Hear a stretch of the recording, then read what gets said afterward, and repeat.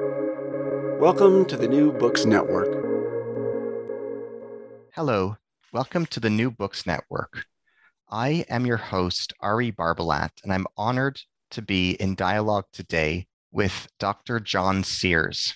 Dr. Sears served as Executive Director of the Roosevelt Institute in Hyde Park, New York, and Associate Editor of the Eleanor Roosevelt Papers Project at George Washington University. He has taught at Tufts, Boston University, and Vassar College. We will be discussing his new book, Refuge Must Be Given, Eleanor Roosevelt, The Jewish Plight and the Founding of Israel, published in West Lafayette, Indiana by Purdue University Press, 2021. John, it's an honor to be in dialogue with you today.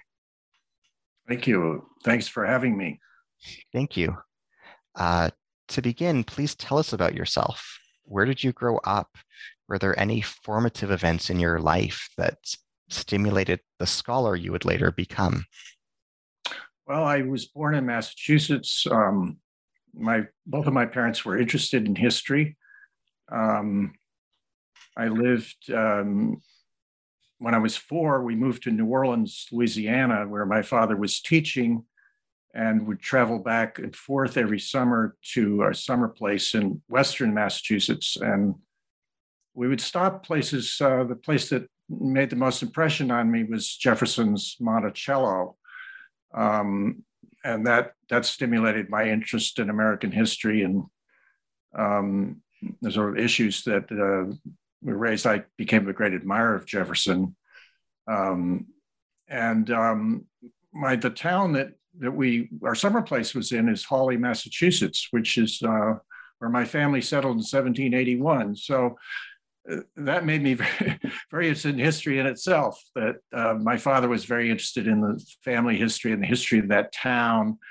And so I think I came to history very, very naturally because of my parents' interest in it and because of the places that I lived and my connection to them.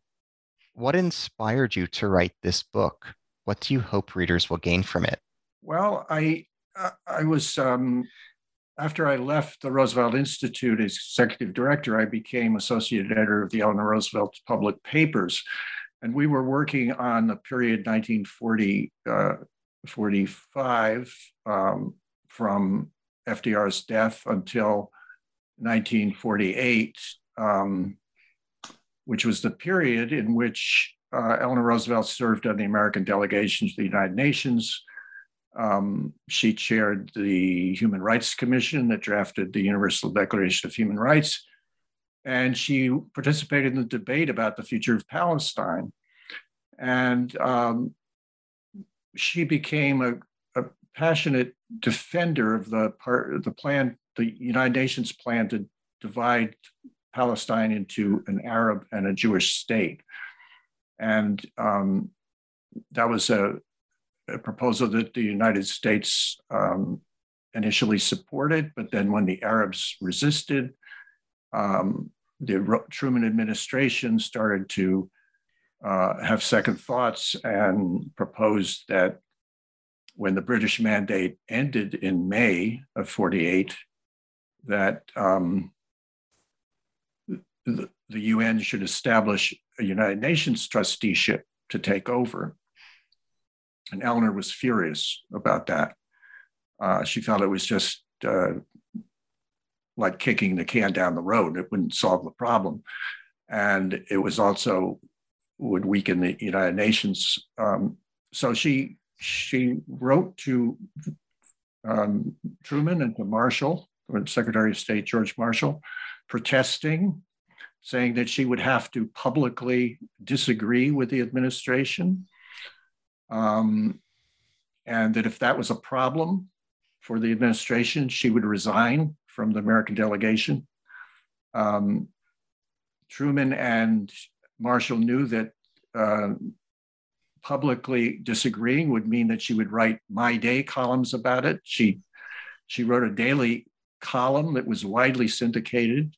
So she had a large national audience that she could reach anytime she wished. And so they said, we don't want you to resign. They tried to argue her out of her position, but she didn't change her mind, and she published 2 columns in which she said why she disagreed with the administration's position. And so when I was associate editor of the Eleanor Roosevelt's papers, those documents were particularly interesting to me. And the fact that she could write to them, she was by that time in a very highly respected figure in her own right. And Truman and Marshall had great respect for her. They answered her in detail. And so those powerful letters that she wrote and the columns that she wrote made me think, well, what is the origin of her views about Palestine? And so that's what I would say. That's what inspired me to go back and look at the whole trajectory of the sort of evolution of her views about the Jews and about the refugee crisis in the 30s, about the Holocaust, and finally about the future of Palestine. Eleanor Roosevelt grew up in an anti-Semitic culture. What made her change her views over time? Yes, she didn't shed those views very rapidly, I would say. But in the 1920s, when she became active politically, she was very active in the League of Women Voters, in other organizations, the Consumers League, the women's division of the Democratic Party. The women had just gotten the vote, and they were beginning to organize the women, Democratic women, educate them as voters. And many of the people she worked with were Jews. Jews were also active in these organizations and had leadership positions. Also in the labor movement. She joined the Women's Trade Union League, which was headed by Rose Schneiderman. And she became friends with Rose Schneiderman. And so, and finally, her best friend was Eleanor Morgenthau, who was married to Henry Morgenthau. And Henry and Eleanor Morgenthau lived in the Hudson Valley. Henry, like Franklin, was very interested in farming. And he served in when FDR was governor, served in his administration in agriculture, and then became, when FDR became president, he became Secretary of the Treasury. And Eleanor Morgenthau was very active in the League of Women Voters herself, in the women's division of the Democratic Party. So they were partners in many of the causes that Eleanor worked on. And so she not only became friends with Jews, but she became very active partners with them in many activities. And one of the Jewish friends she made later in the 1930s was Justine Polier, who was the daughter of Rabbi Stephen Wise, who was one of the most important Jewish leaders in America. And she worked with Justine on refugee issues. Later, she worked with Justine on civil rights issues. And Justine and her husband were both involved in the American Jewish Congress and also the World Jewish Congress. So Justine became a lifelong friend, and again, not just a friend, but a colleague, a partner in Eleanor Roosevelt's political activities. And she once said to Justine Pullier, she said, whenever I need help with a political, social problem that I'm working on, the Jews are always the first to come forward. So she came to value Jews as people who had her same sense of social responsibility and sense of citizenship, of the need to be active citizens and try to improve the world. So I think that her views changed over time. But one of the interesting things that I talk about in the book is that she didn't shed the stereotypes of Jews entirely, even into the late 1930s, even while she was campaigning against anti-Semitism. She was a great supporter of the National Conference of Christians and Jews, which was formed in the early 30s to combat anti-Semitism in the United States, and included representatives from Protestant, Catholic, and Jewish faiths, and was very active in throughout the country in trying to prevent in America what was happening in Germany. And they were trying to turn Americans in just the opposite direction. So at the same time that Eleanor Roosevelt was working with them and trying to fight anti-Semitism, she still expressed these stereotypes, and she believed that it would be better for Jews to spread themselves more thinly among the professions like medicine and law, where they were concentrated, and it would be better for them to spread out through the country, not to be so concentrated in particular cities.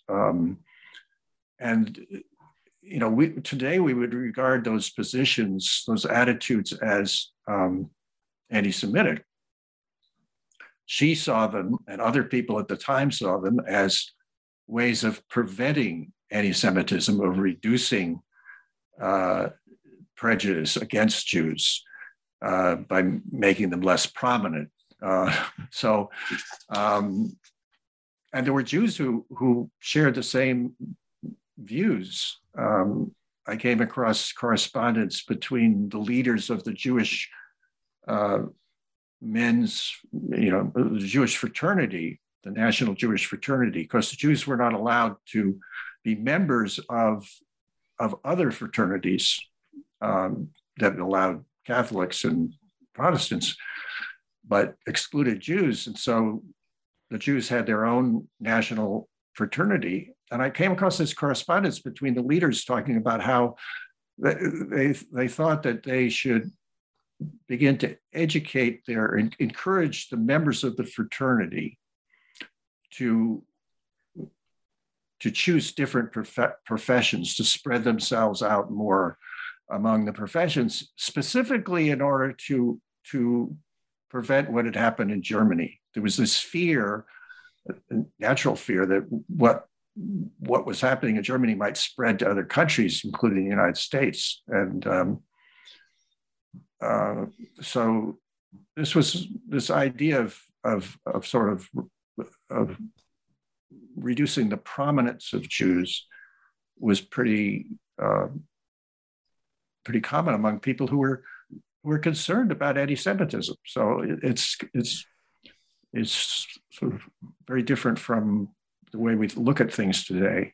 But I think I thought of this, recently when racism it's become such a divisive issue today, and such a difficult issue that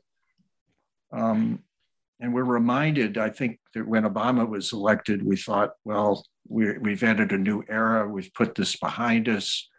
And clearly we haven't put it behind us. And it's, it's deeply rooted in our culture. And I think that,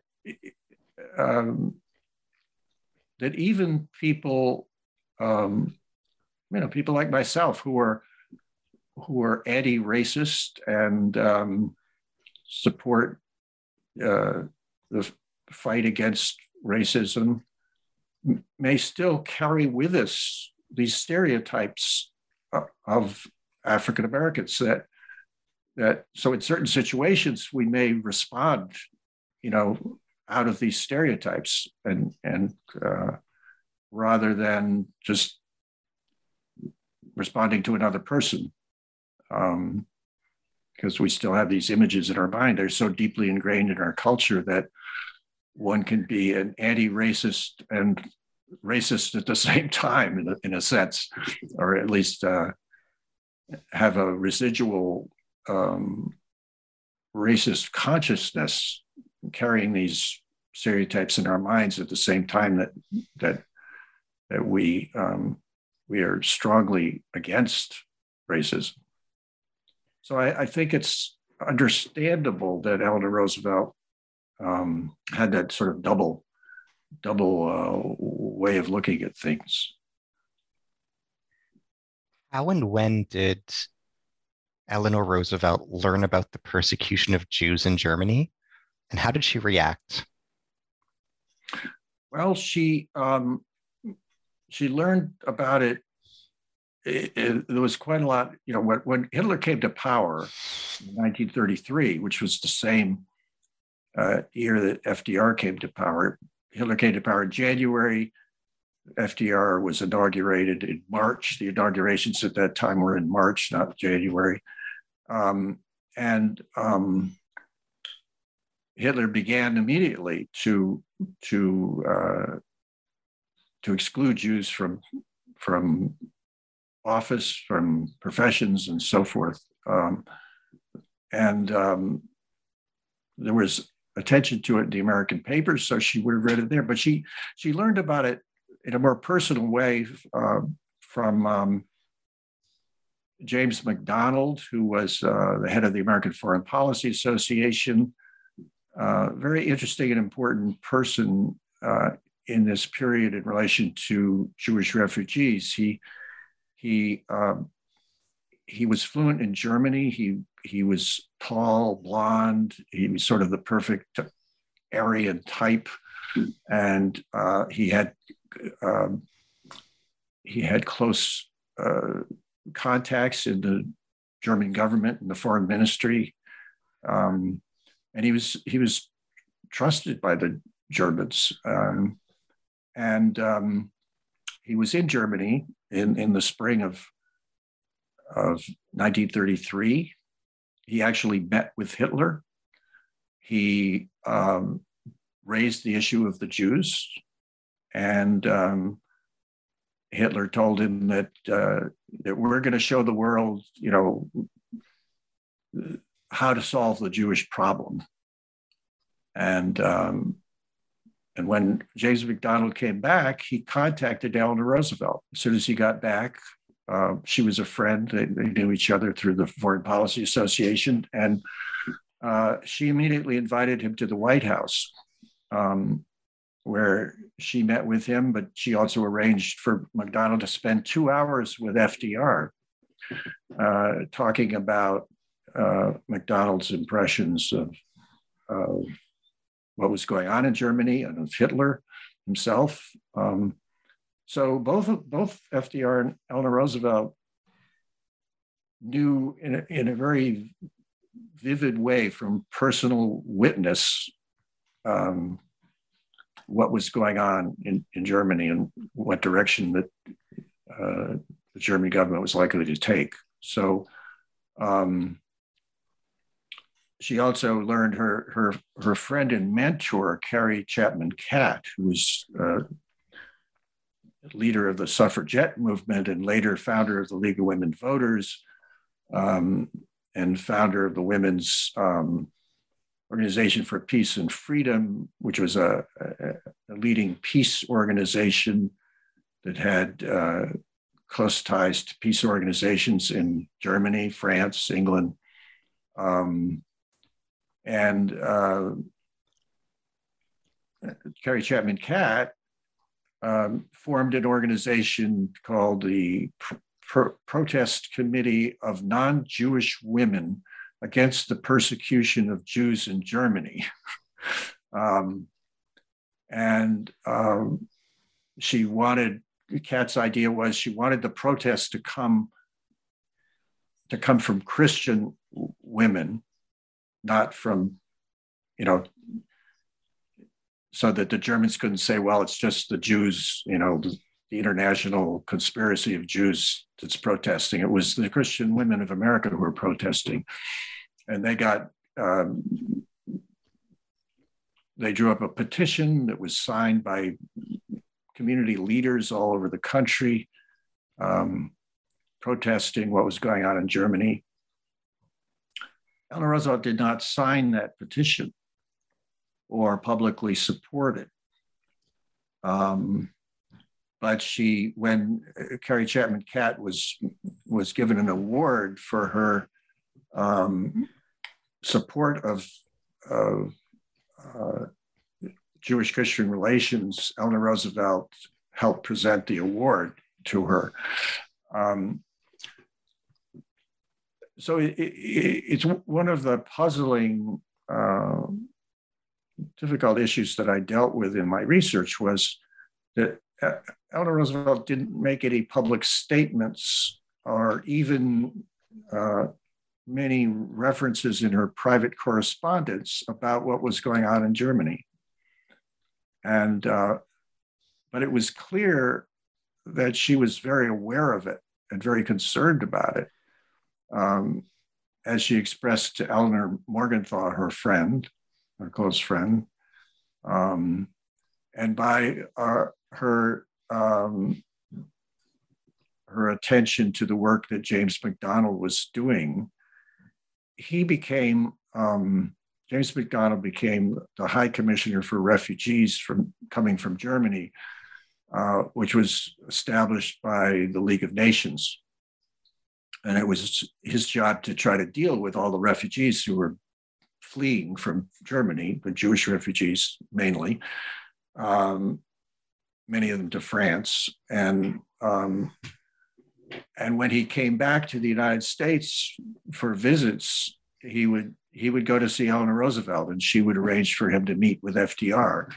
So she kept very close, in very close contact with McDonald, and with the frustration that he had in trying to deal with the issue, because most countries, all countries except, well, with almost no exceptions, were reluctant to take refugees in, particularly Jewish refugees. And so McDonald finally resigned from his post. He said, this is a political issue that has to be dealt with by governments. It's not an issue that a High Commissioner for Refugees can solve.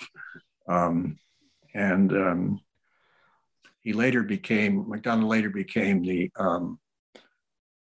chairman of the President's Advisory Committee on Political Refugees. That would have been after 1938. And so he at that point, he sort of resumed this partnership with Eleanor Roosevelt in dealing with refugee issues.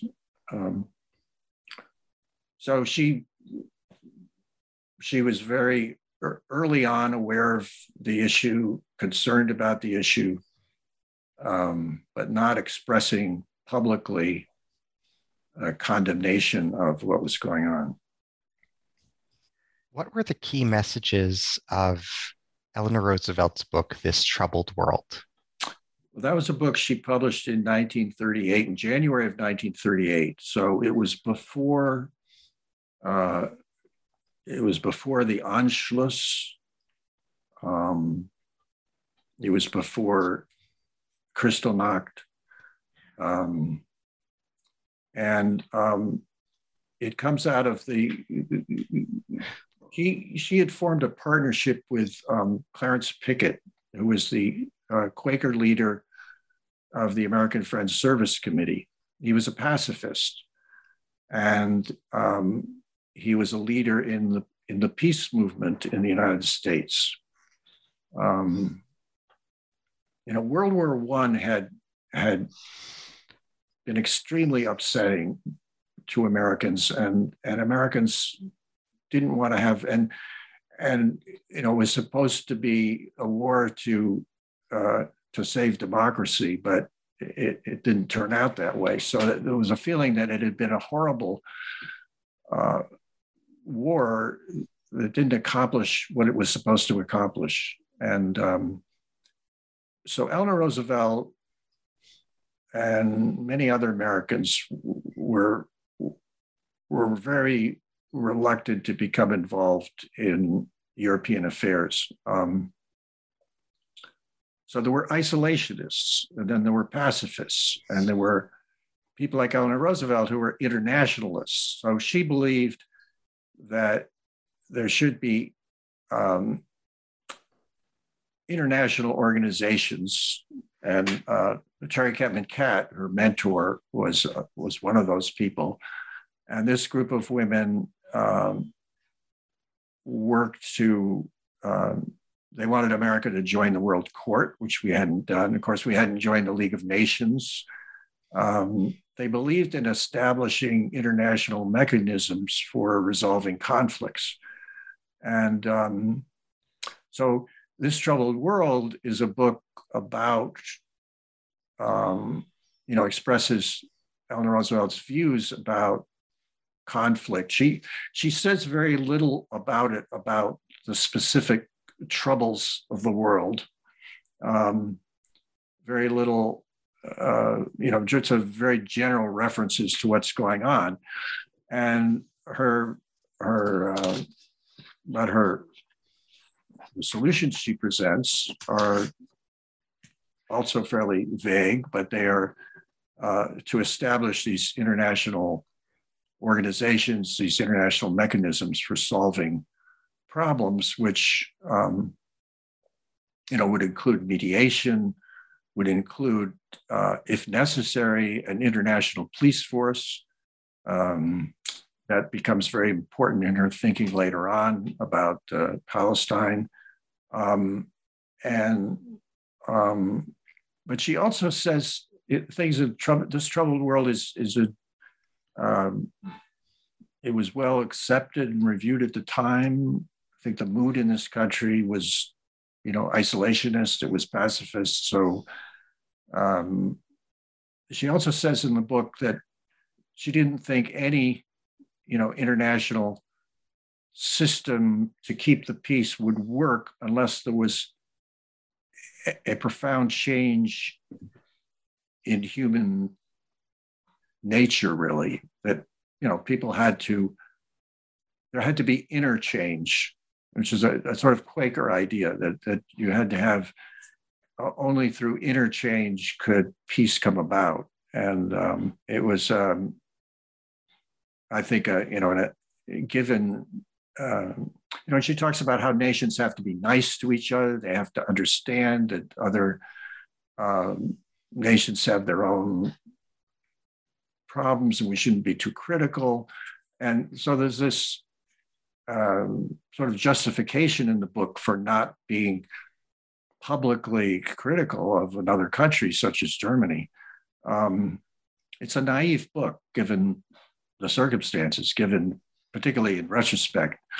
But it expresses not just her views, I think, but the views of a lot of people at the time.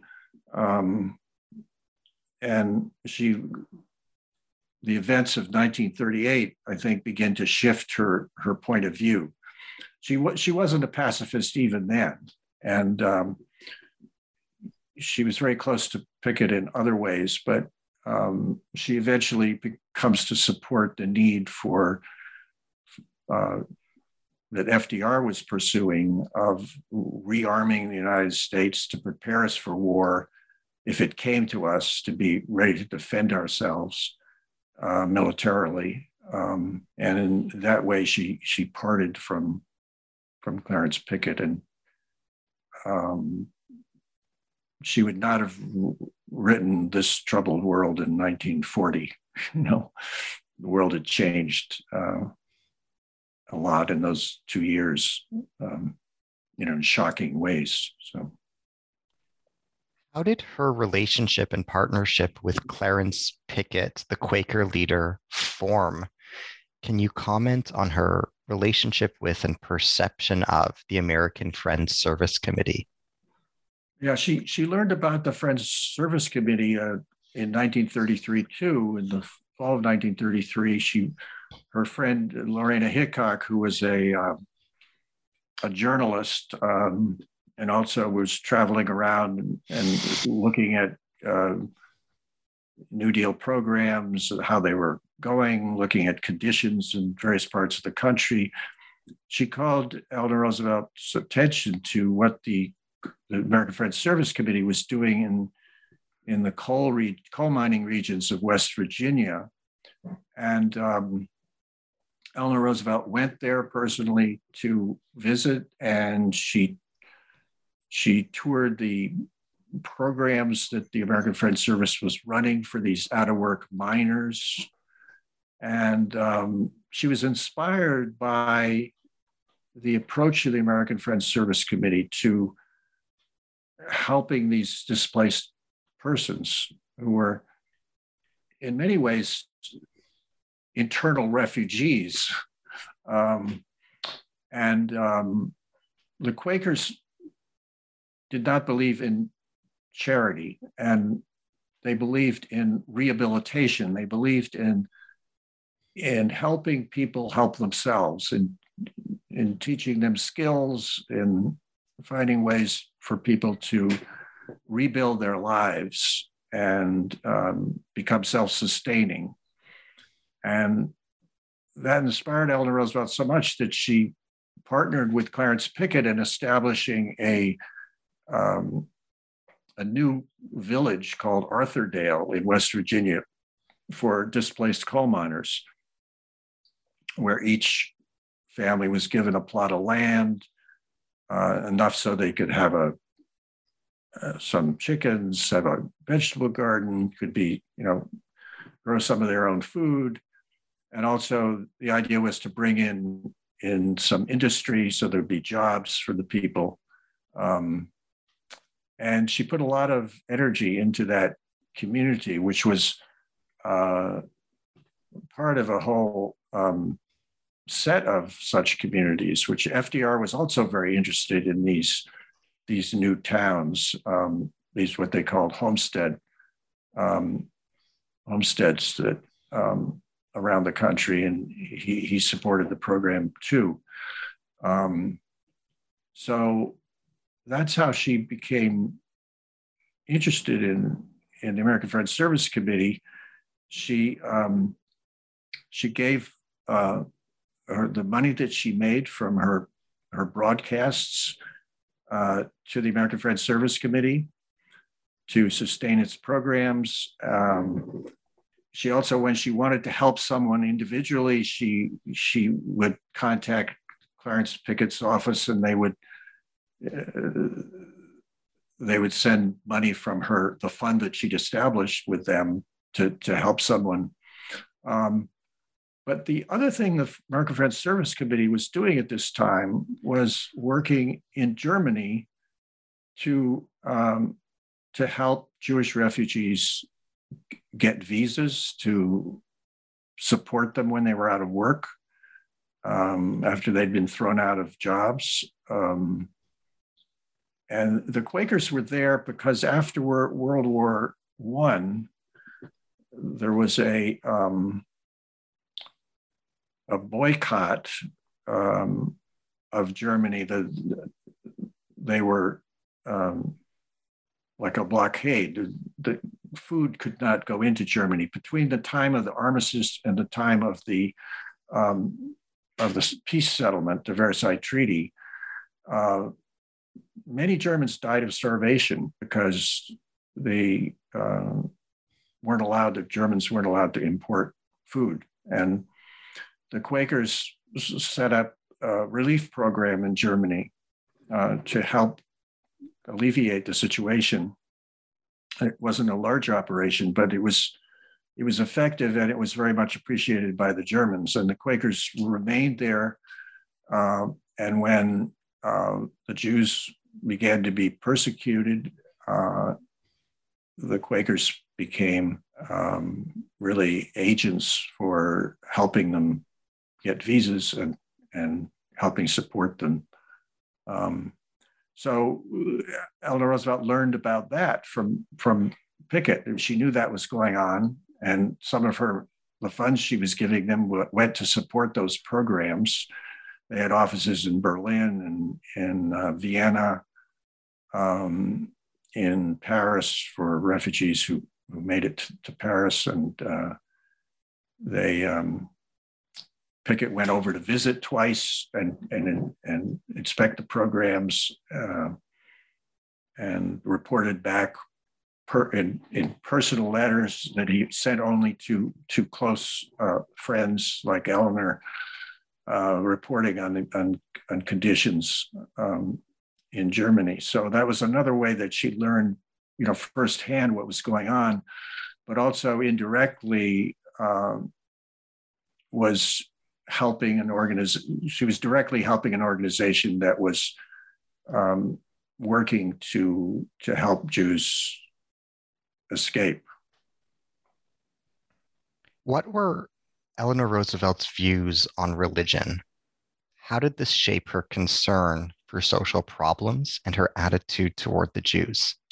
Well, she was brought up in a kind of dour religious background by her grandmother, and she rebelled against that. She was sent to a school in England called Allenswood, which was run by a French woman named Marie Souvestre.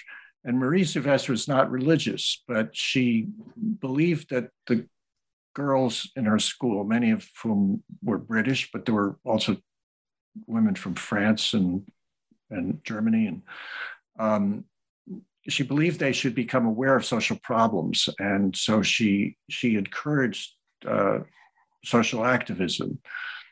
Eleanor didn't shed her religious background. She continued to love hymn singing and that sort of thing, but she wasn't interested in theology. She didn't care for the church as an institution. She believed that Christianity should be active, that to be a Christian meant to do good in the world, to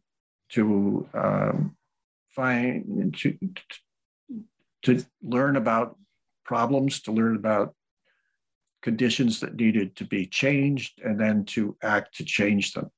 And this idea of an active Christianity, that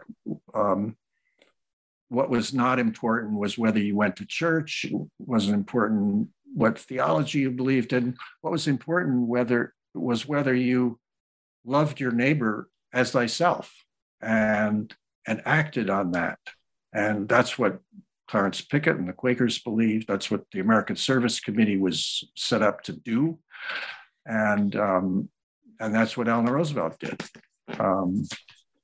So it was a kind of religious view that that sort of broke down barriers between religions. That to Eleanor Roosevelt, it didn't matter that the Jews didn't believe in Jesus Christ. Eleanor was a Christian. She believed in Christianity, but that wasn't what was important. What was important was whether people, whether they were Jews or Catholics or Protestants, whether they actually lived their religion, whether they lived it in their daily life, and acted to change conditions which should not be tolerated. And so it was. I think that's one of the reasons that she was involved in, as I said, in the National Conference of Christians and Jews, which was also an organization, aimed at breaking down barriers between the religions and finding finding common grounds that, she said at one point, Eleanor Roosevelt said at one point that we, it's wonderful that we can each, Protestants, Christians, and Jews, have our own beliefs, and at the same time be champions of democracy, which makes it possible, which allows us to have our differences. So that was where she was coming from religiously. And it was, she really saw democracy as a kind of almost like a religion, but it was a religion that was non-denominational, so to speak. It was a religion which allowed differences, but united people in trying to make the world better. What was the relationship between the Nazi persecution of the Jews and the fight for a federal anti-lynching law? What interconnections did Eleanor Roosevelt perceive? Well, lynching, it's hard for us to imagine today how prevalent, how unrestrained lynching was particularly in the early 30s. And these lynchings were, some of them were publicized, they were advertised. And, crowds of people bring their children to these lynchings. I mean, they were unbelievably cruel and used as a way of, as intimidating, keeping African Americans down and in their place. And they were, it was hard to be, it seemed hypocritical to Eleanor Roosevelt and others to be critical of Germany, of what Germany was doing to the Jews, when we were being so outrageously cruel to our own minority population. And the German propaganda made a lot of this. They would publish pictures of these lynchings in the German papers and say, how can you be criticizing us when this is going on in your country? So there were a lot of people who felt that not only because it was wrong, but because it was inconsistent with our attitude toward the Nazi persecution of the Jews, that something had to be done about lynching. So there was an effort to pass an federal anti-lynching bill. It actually had the votes in the Senate if it could have been brought up for a vote. But because of the filibuster, and it could not be brought to a vote. And the Southern congressmen and senators controlled a lot of the congressional committees, which were considering New Deal legislation. So that FDR, although he was against lynching and supported, in theory, the anti-lynching law, he didn't feel that he could publicly support it or put pressure on the Southern senators and congressmen to pass the legislation, because he was afraid that he would then not be able to get his Social Security bill, 1935 Social Security bill through to the Congress.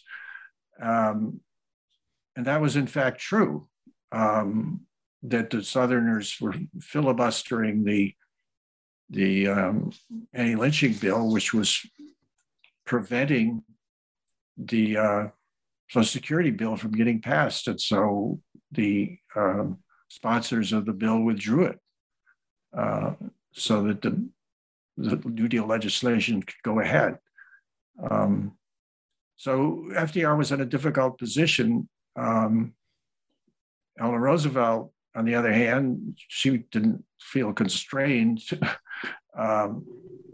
and campaigned in favor of of the anti-lynching bill, pressured her husband about it, about passing it, became a liaison between Walter White, who was the head of the NAACP, and her husband, helped, arrange meetings, passed on information. And, but the bill was put forward every year, but it didn't get anywhere because of Southern opposition and because FDR didn't feel he could. I'm not sure he could have even succeeded in getting it through if he'd come out publicly for it. But in any case, he felt it wasn't politically possible to take that position. So it was one of the great disappointments of Eleanor Roosevelt at the time that this couldn't be done, because she knew how what a terrible thing it was, and right in this country, and that to be a stronger on the international level and to be an example to the world. I mean, the American democracy, we were supposed to be an example to the world. Well, not a very good example when we're tolerating lynching. Didn't have a federal law outlawing it. So, how did Eleanor Roosevelt and her friends and allies respond to Kristallnacht? Well, this is another issue that was difficult during my research, is that Eleanor Roosevelt did not speak out the way one wished she would have against Nazi behavior. And Kristallnacht was another example of that. She wrote a My Day column about it a number of days after it took place. But her way of talking about it was very low key, very indirect. She didn't, and why was that? Well, it was because it was not the policy of the Roosevelt administration to condemn Germany. The idea, in most cases, although in this case, in Kristallnacht, we did protest. It was really the first time that the Roosevelt administration protested. We withdrew our ambassador to Germany. We were the only nation that did that.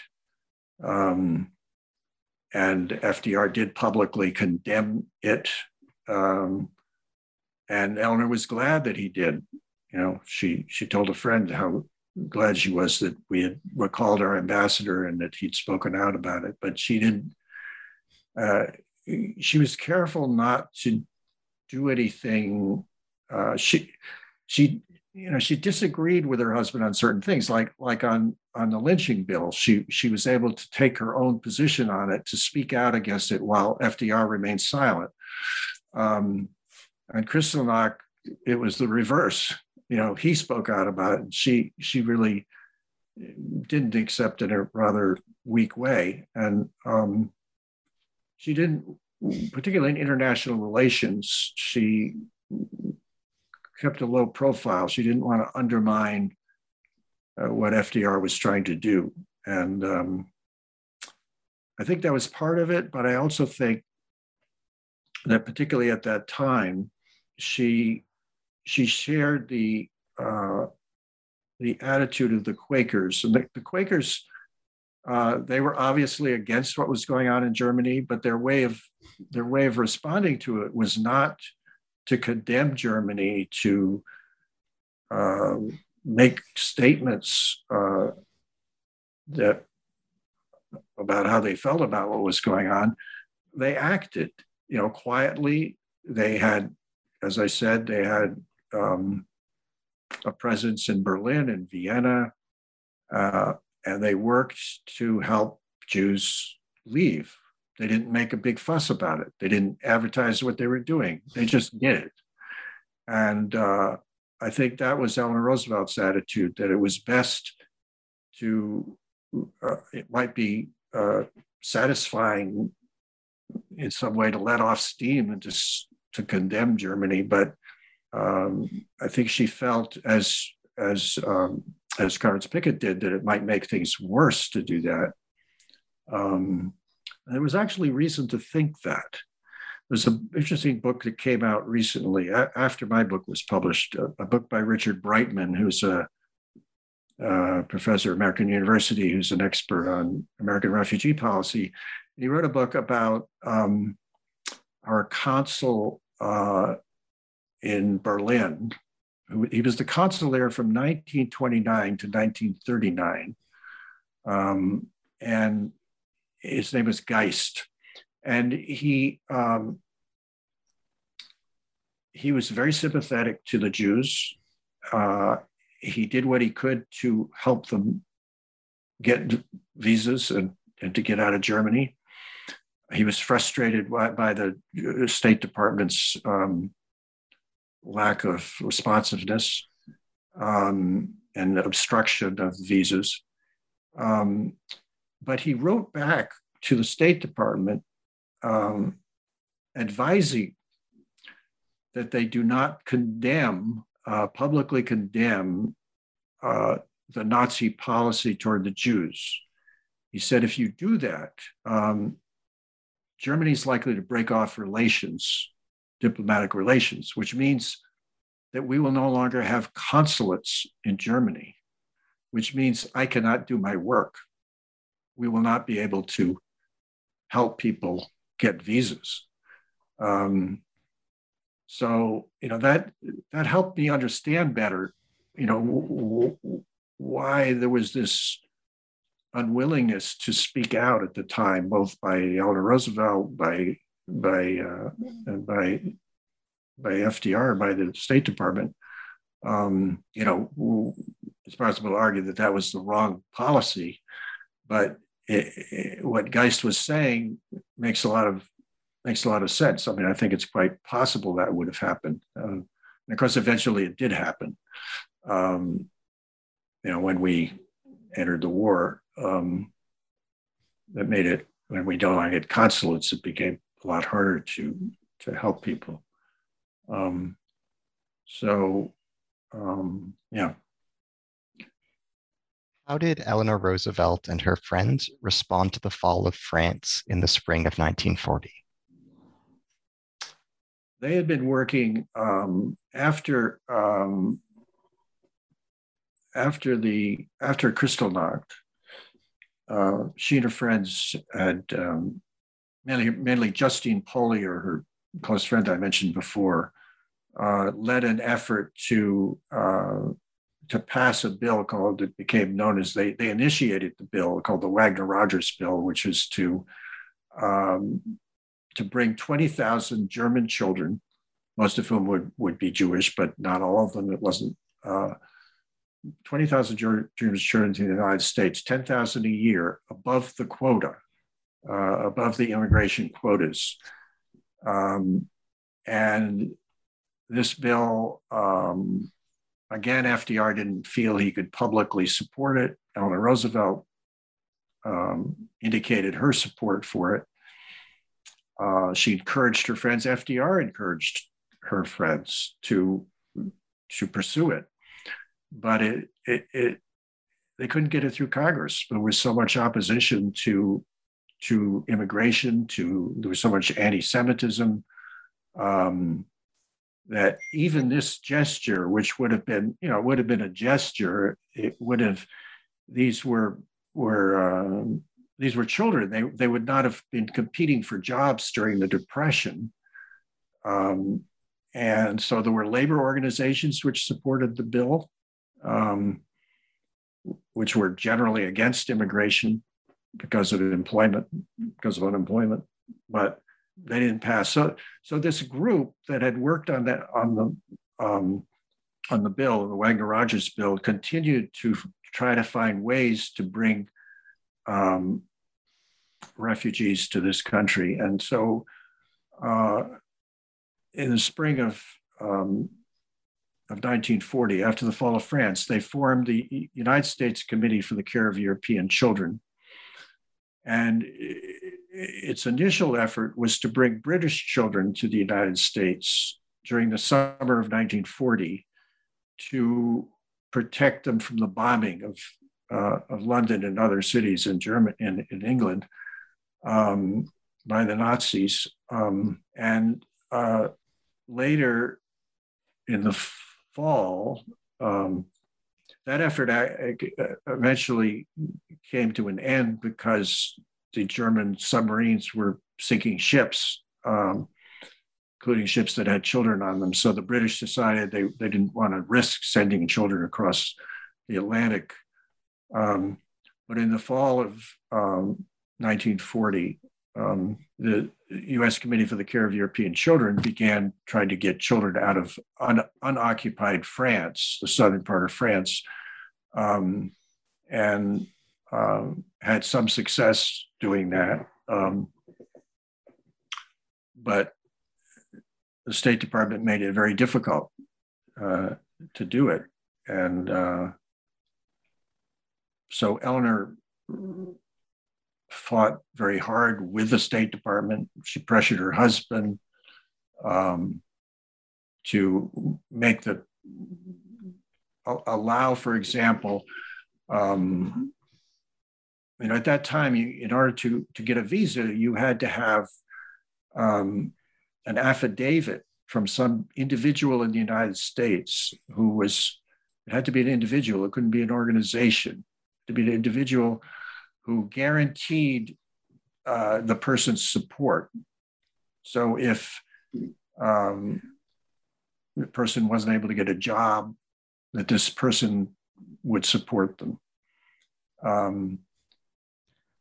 But the children, it was hard to find, it was complicated to find individual sponsors for everybody, so that the U.S. Committee for the Care of European Children wanted to be able to sponsor them as an organization and, make an exception to the usual rules, which they were allowed to do a few times. The other way in which Eleanor Roosevelt and her friends responded was through the Emergency Rescue Committee, which was founded by a different group of people. Its aim was to bring opponents of Nazism who were hiding in unoccupied France out of the country. These were people who had been politicians, political opponents of the Nazis in Germany and Austria and Italy, and or were artists and intellectuals who were anti-Nazi. And that was the Emergency Rescue Committee. And Eleanor Roosevelt became active with that organization too. And she served with both these organizations, the U.S. Committee for the Care of European Children and the Emergency Rescue Committee. She became the liaison between those groups and her husband, but more directly between those groups and the State Department. And she helped the Emergency Rescue Committee get started. They realized they had to send somebody to Marseille who would be able to contact these people who were in hiding, get them American visas, get them exit visas from France, get them transit visas through Spain and Portugal. It's very complicated getting them out. And so the person that they sent was a man named Varian Fry, and Eleanor Roosevelt helped him get a passport and to go to France. And she encouraged him, and he kept in touch with her and let her know the difficulties he was having with the American consulate there in Marseille. So Eleanor Roosevelt had two people she dealt with in the State Department, two principal people. One was Breckinridge Long, who was Assistant Secretary of State who oversaw the visa division. And he was an anti-Semite. He was anti-immigration. He was excessively fearful that subversives, spies would be sent,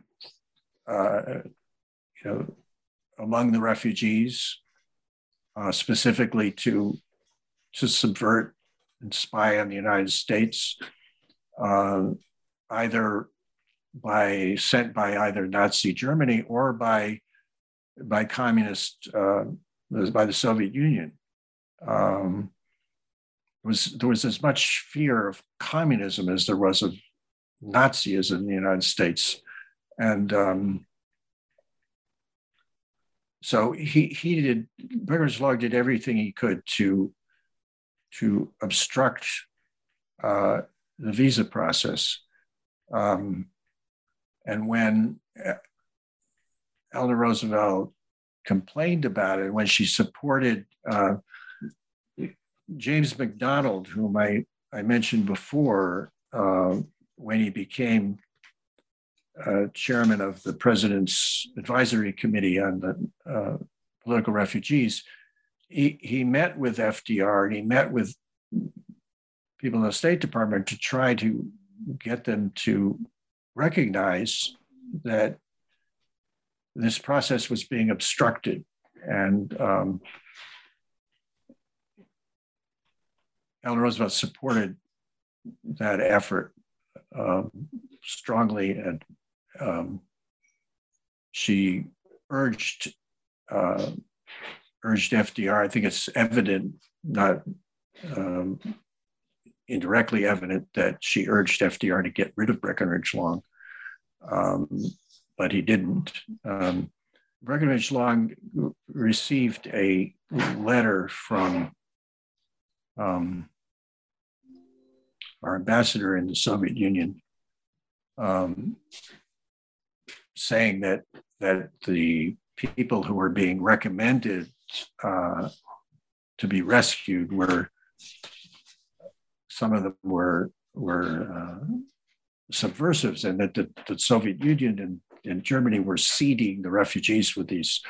So this Ambassador Steinhardt's letter to the State Department was a very strong weapon, you'd say, that Breckinridge Long used to persuade FDR that the visa process was in fact necessary, that this very long, complicated process of examining each case was necessary in order to protect the nation from subversives. Eleanor Roosevelt and Clarence Pickett and her allies did not agree with that and tried to persuade FDR otherwise, but were not successful. So her efforts on behalf of refugees were very strong, but and in some cases she was able to help in individual cases, mainly because of Sumner Welles, who was Undersecretary of State and sympathetic. Everybody, Jewish leaders, McDonald, Eleanor Roosevelt, everybody felt that Sumner Welles was sympathetic to refugees and sympathetic to Jewish refugees. And Eleanor Roosevelt she bombarded him with cases. She would hear about somebody who was having difficulty getting a visa, who had been denied a visa. She would contact Sumner Welles and ask him to intervene. Welles was an old friend of both Eleanor and FDR. He had roomed with Eleanor's brother Hall at Groton, and so they had a very good relationship. Sumner Welles was one of the few people who addressed her Eleanor in letters, and so she could be very frank with him, and they trusted each other. But he was a strange figure, because although he was sympathetic, he kept defending the visa process, and he didn't seem to understand that Breckinridge Long was deliberately obstructing the process. So that made it difficult for Eleanor to persuade FDR that that was going on, since Sumner Welles seemed to be blind to it. How did Eleanor Roosevelt respond to the news in late 1942 that the Nazis had established camps for the extermination of the Jews?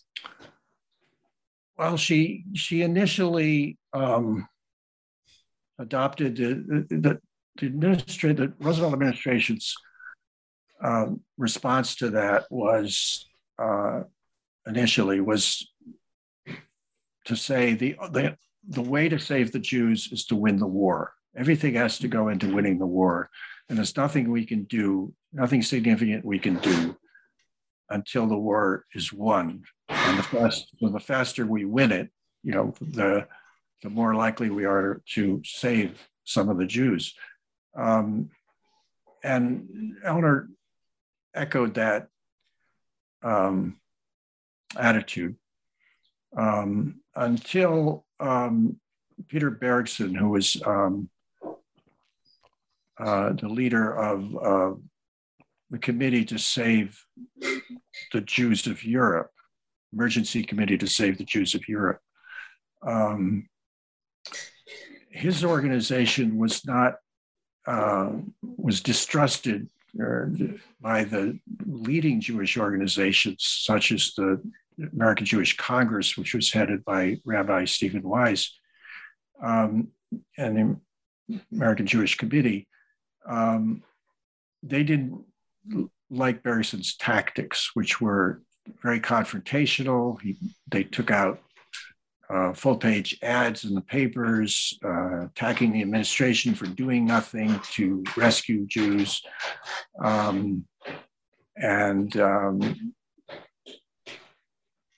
The leaders of the other Jewish organizations felt that this tactic would only make it more difficult to persuade the administration to do something. And Bergson came to see Eleanor Roosevelt at least twice, maybe three times. And after one of these meetings, she said, "I don't know what can be done to rescue the Jews. I don't know how it could be done, but it is morally imperative that when some wrong is being done, that we should respond to it." So she didn't have any proposal for what could be done, but she believed that it was morally imperative that the United States act to save the Jews. And out of that period of pressure on the administration, there was growing pressure within the administration too to do something. Henry Morgenthau had asked several of his staff members to investigate the State Department's behavior. What was the State Department doing to obstruct rescue, to obstruct funds that might go to help rescue Jews? And these staff members wrote a report on American acquiescence in the extermination of the Jews. And Morgenthau took that to FDR and proposed that as an independent rescue agency be established, which was one of the demands, the principal demand of Bergson's group.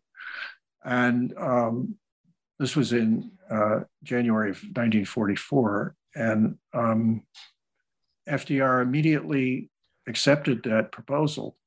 And even though he still didn't believe, he indicated, according to Morgenthau diaries, that FDR didn't believe that Breckinridge Long was actually obstructing the process. But he agreed that something should be done, and he agreed to establish what became the War Refugee Board, which is generally credited with saving perhaps 200,000 Jews. The problem was that it was set up too late. It was underfunded, and it was completely dependent on other government agencies in order to get anything done, like the military. So it would have to go to another agency and ask them to do something. So it did a remarkable job considering how little support it got. So Eleanor certainly was pleased when that was established and when something was being done. But again, as in the 30s, she didn't speak out herself publicly on the issue, except in fairly mild way. I mean, she said what she said about the moral imperative, she said in one of her My Day columns. So she did state her position publicly. How did the death of Franklin Roosevelt impact Eleanor personally and psychologically? Well, initially she seemed to think that the story of her public life was over, but she soon changed that view, and she, particularly after Truman appointed her to the first American delegation to the United Nations, and she was asked when she went to the first meeting, which was in London, on the boat, she was asked how she felt, and she said, I feel free. She felt free to speak her own mind in a way she didn't before. She was free of the constraints she was under FDR, when FDR was president, when he was alive. Even though, he did give her a lot of leeway to disagree publicly. And as I said, like on the issue of lynching, and the issue of African Americans, she was in the civil rights of African Americans, like in housing. He allowed her to be more in disagreement than one can imagine, a first lady today being allowed to do. But she was constrained, and particularly in the area of foreign affairs, and so she was concerned that she wasn't prepared for this role, and she worked very hard to learn it. This role as a diplomat, a member of the delegation. She studied all the material she was given, the background papers, briefing papers, and the other members of the delegation. It was a very high-powered delegation, which had John Foster Dulles was on it. It was a bipartisan delegation, and the other delegates, who were all men, viewed her appointment as a political ploy on Truman's part to capitalize on her popularity and FDR's popularity.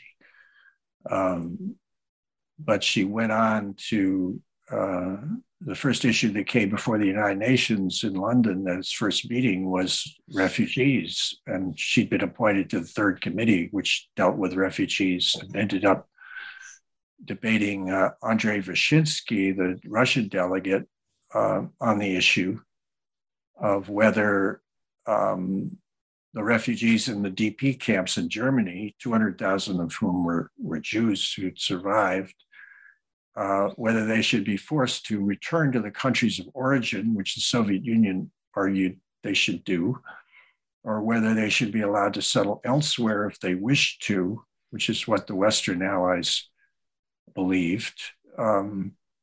And she won that debate. She won that argument. And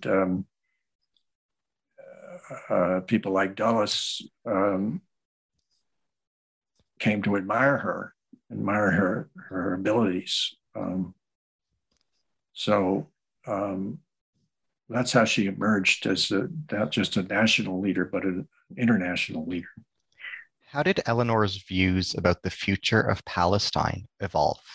Well, she was not a Zionist. Most of her Jewish friends were not Zionists. Justine Polier was, but most of the friends, like Eleanor Morgenthau, were not Zionists. She wasn't. She didn't believe in the establishment of a Jewish state until 1947. She felt that the British should allow immigration into Palestine. That was particularly for the Jews who'd survived the Holocaust. The British were refusing to do that. But when the United Nations committee that had been formed to deal with the future of Palestine recommended that Palestine be divided into a Jewish and an Arab state, into two states, she strongly supported that partition plan. She became its most passionate advocate in the administration. The Jews accepted that plan, but the Arabs resisted it and began to attack the Jewish settlements. And the United States, by January of 1948, started to back off from implementing the partition plan, proposed that a UN trusteeship be established after the British mandate ended in May of 1948. And Eleanor Roosevelt was outraged. That's what I was talking about at the beginning. This is where my book, began, where I got interested in these issues was through this. So I won't repeat what I said there. But the other issue was she didn't believe that the partition plan was the ideal solution. She would have preferred a binational state, which some Jewish leaders also favored, including the American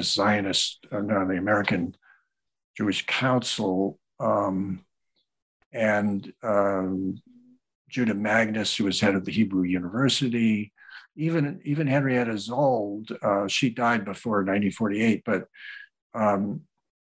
even Henrietta Zold did not, believe there should be a binational state in which all citizens had equal rights. And that's what Eleanor Roosevelt believed. That's what she had been fighting for in the United States, was a nation an inclusive nation where everybody had equal rights. And so the idea of a Jewish state was not something she would ordinarily have supported, but she felt that under the circumstances that it was the only viable solution, since there were the two sides were so passionately opposed to each other, and the Arabs would not accept. I think her idea was that if there were two states, if there was an Arab and an Israeli state, the original plan called for a kind of, economic union between these two states. And her idea was that if each state could be established, side by side, they could gradually work out their differences and become, perhaps more united. Perhaps it would have been in a kind of federation like Switzerland, but of course, since the Arabs did not accept the partition, that wasn't possible.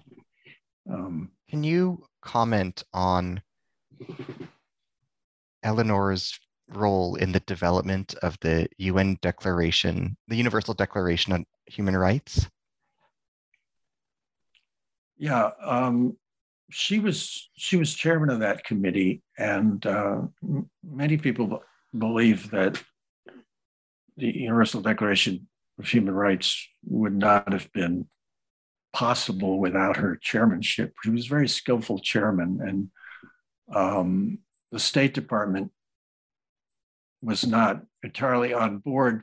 The State Department they supported a political Declaration of Rights, but they didn't believe that social and economic rights should be included in the Universal Declaration of Human Rights. But Eleanor believed in that. She and FDR had come to the conclusion that, things like healthcare were human rights, and education was a human right. And of course, the communist countries strongly believed in those as rights.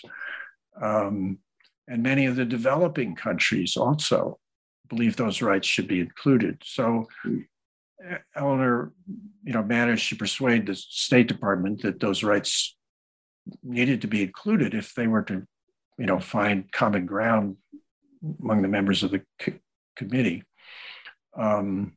She was not there were some very smart legal minds on the committee. She hadn't even graduated from college. She didn't go to college. But she was, one of her chief contributions to the Declaration was that she believed it should be written in a language that anyone could understand.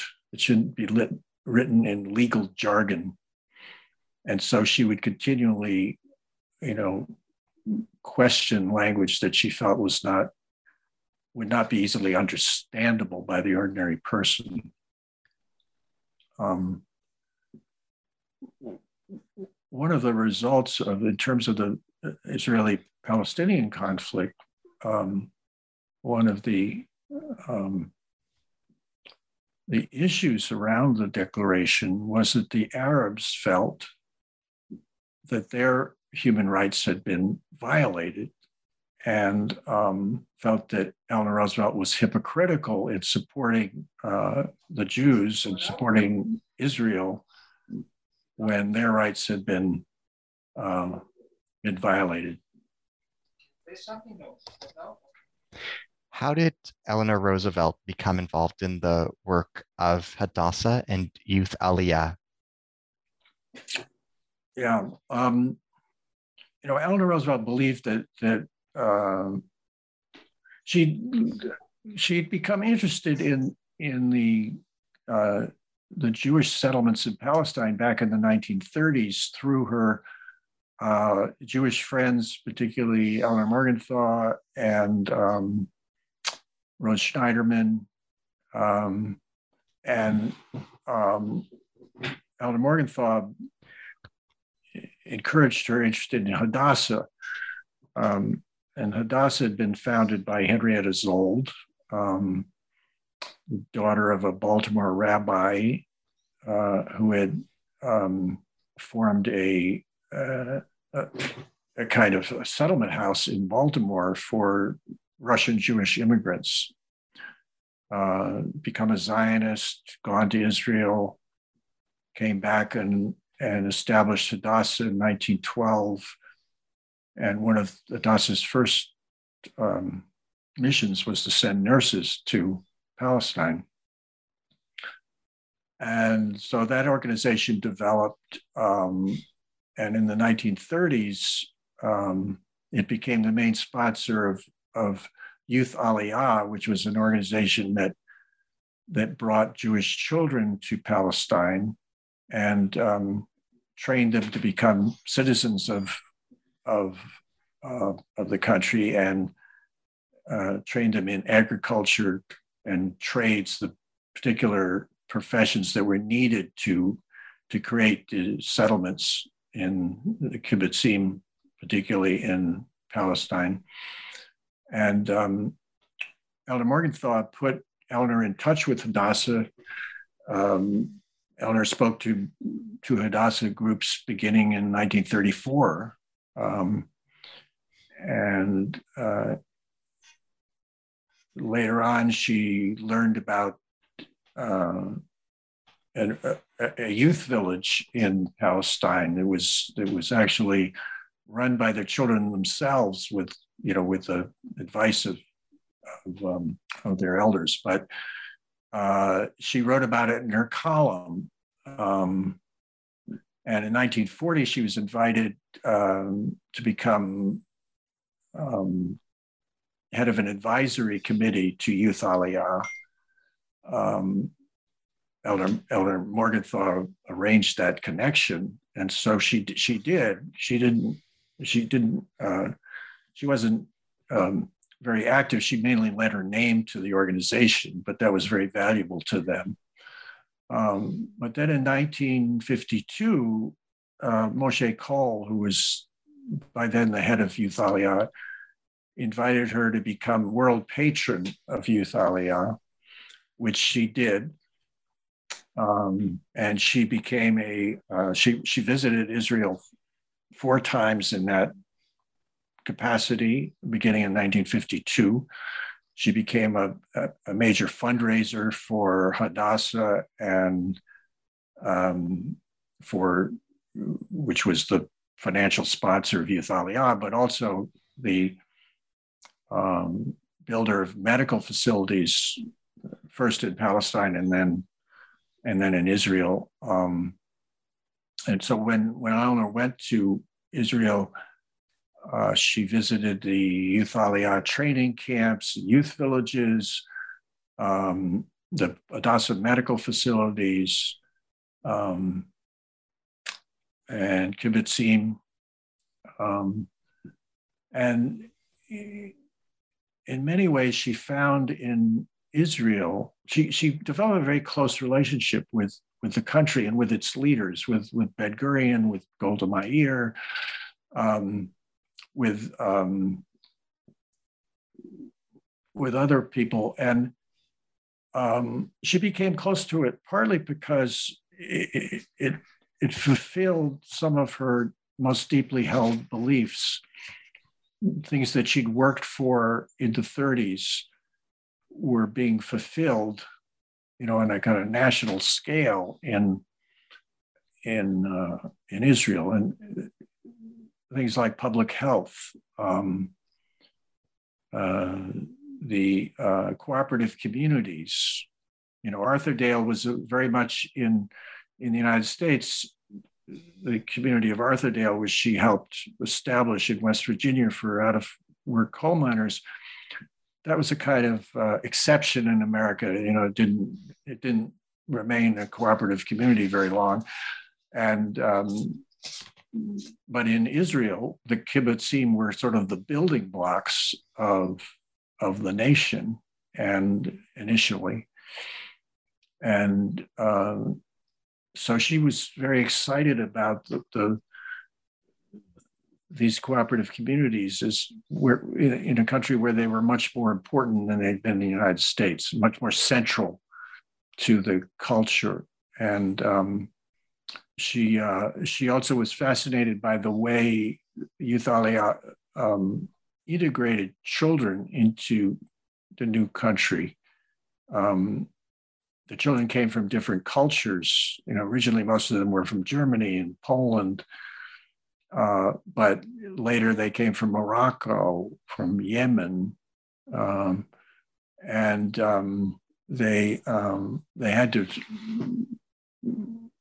Israel had to rapidly turn them into citizens. They had to learn Hebrew. They had to learn skills, agricultural skills or trade skills.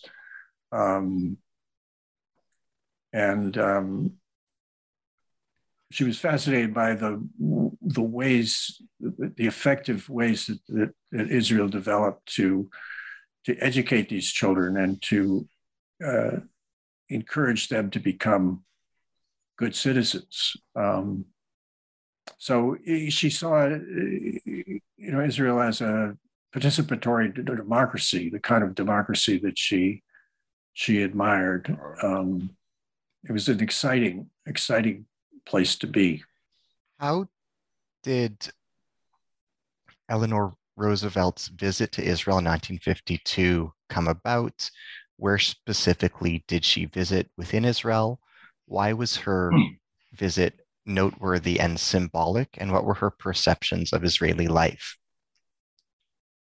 The first time she went to Israel, she actually visited the Arab countries first. She went to Lebanon, Syria, and Jordan, and entered Israel through the Mandelbaum Gate in Jerusalem. And she went to the Arab countries, partly because this trip was part of a larger trip that involved, after she left the Middle East, she went to Pakistan and India. And she wanted to see developing countries. And she wrote a book about it afterwards called India and the Awakening East, in which recounted her visits through all of these countries. She went partly because Charles Malik, who was a colleague, a Lebanese Christian Arab colleague on the Human Rights Commission, urged her to go and arranged for her to meet various leaders in Lebanon. So she went to Lebanon. She met with Arab leaders. She met with Stephen Penrose, who was the president of American University in Beirut, and he brought together a bunch of Arab educators and leaders to talk to her about the Middle East situation. And so she became very familiar with the Arab point of view. The trip didn't change her attitude to the political situation, but it did deepen her knowledge of the Middle East. She visited the Arab refugee camps, the Palestinian Arab refugee camps in Lebanon and Syria and Jordan, and then entered Israel. And she in writing about it, she felt that although the Arabs knew that changes had to come about, and that they felt some need for development, that they didn't have, they lacked some of the elements that were needed in order for them to be successful at that. And when she got to Israel, she found what might be described as the American can-do attitude. You know, the Jews in Israel were excited about having their own country. They were energized, they were confident, they felt they could do anything. They were building new settlements, they were building hospitals and schools, and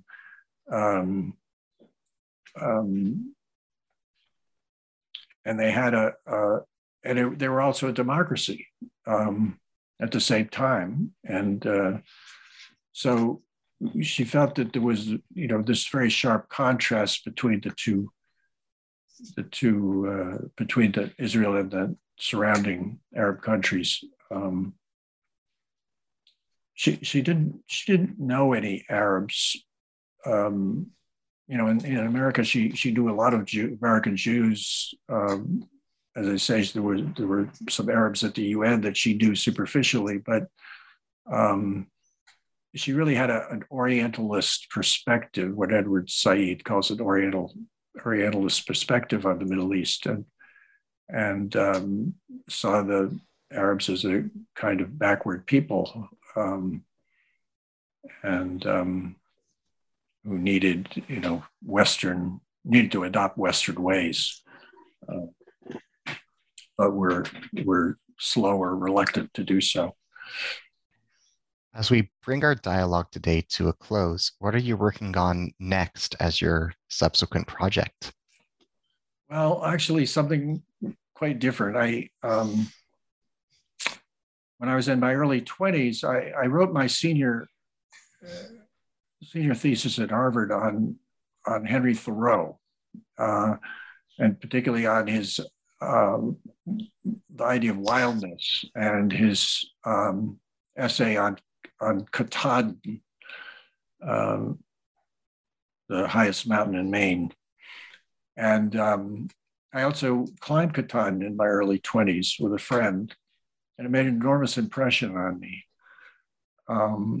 A beautiful, beautiful place. So I was last year, which was my 80th year, I decided what I wanted to do to sort of mark this milestone was to return to Katahdin and climb it. And my two sons came with me, and I hired a guide because I knew I couldn't carry a full pack at my age. And so the other guys carried the heavy weight, and I had a day pack, and the guide made all the arrangements. It was a wonderful trip. It was a wonderful trip. But I got very interested in the kind of nature that you encounter there. It's sort of the border between the animate and the inanimate. And so I'm now doing research on Thoreau, and I'm not sure quite where it's going. It may be a more personal kind of essay. It's probably be an essay rather than a book. But I'm reading books about lichen and mosses and the way rock is broken down and things like that, and books about Thoreau. And so so I'm not sure where it's going, but that's what I'm working on. Thank you. I wish you only the best of luck with it. Thank you. Thank you. I'm tremendously grateful for all the erudition you invested in this book, and for all the sacrifice and self-abnegation that went into bringing it to fruition for the benefit of all of us. Well, thank you. It's been a pleasure to talk to you, and I wish you luck as well. Absolutely. Future work. Thank you. I'm humbled and grateful. To our listeners, I'm your host on the New Books Network, Ari Barbalat. I've been in dialogue today with Professor John Sears. He has served as the executive director of the Roosevelt Institute in Hyde Park, New York, and associate editor for the Eleanor Roosevelt Papers Project at George Washington University. He has taught at Tufts, Boston University, and Vassar College.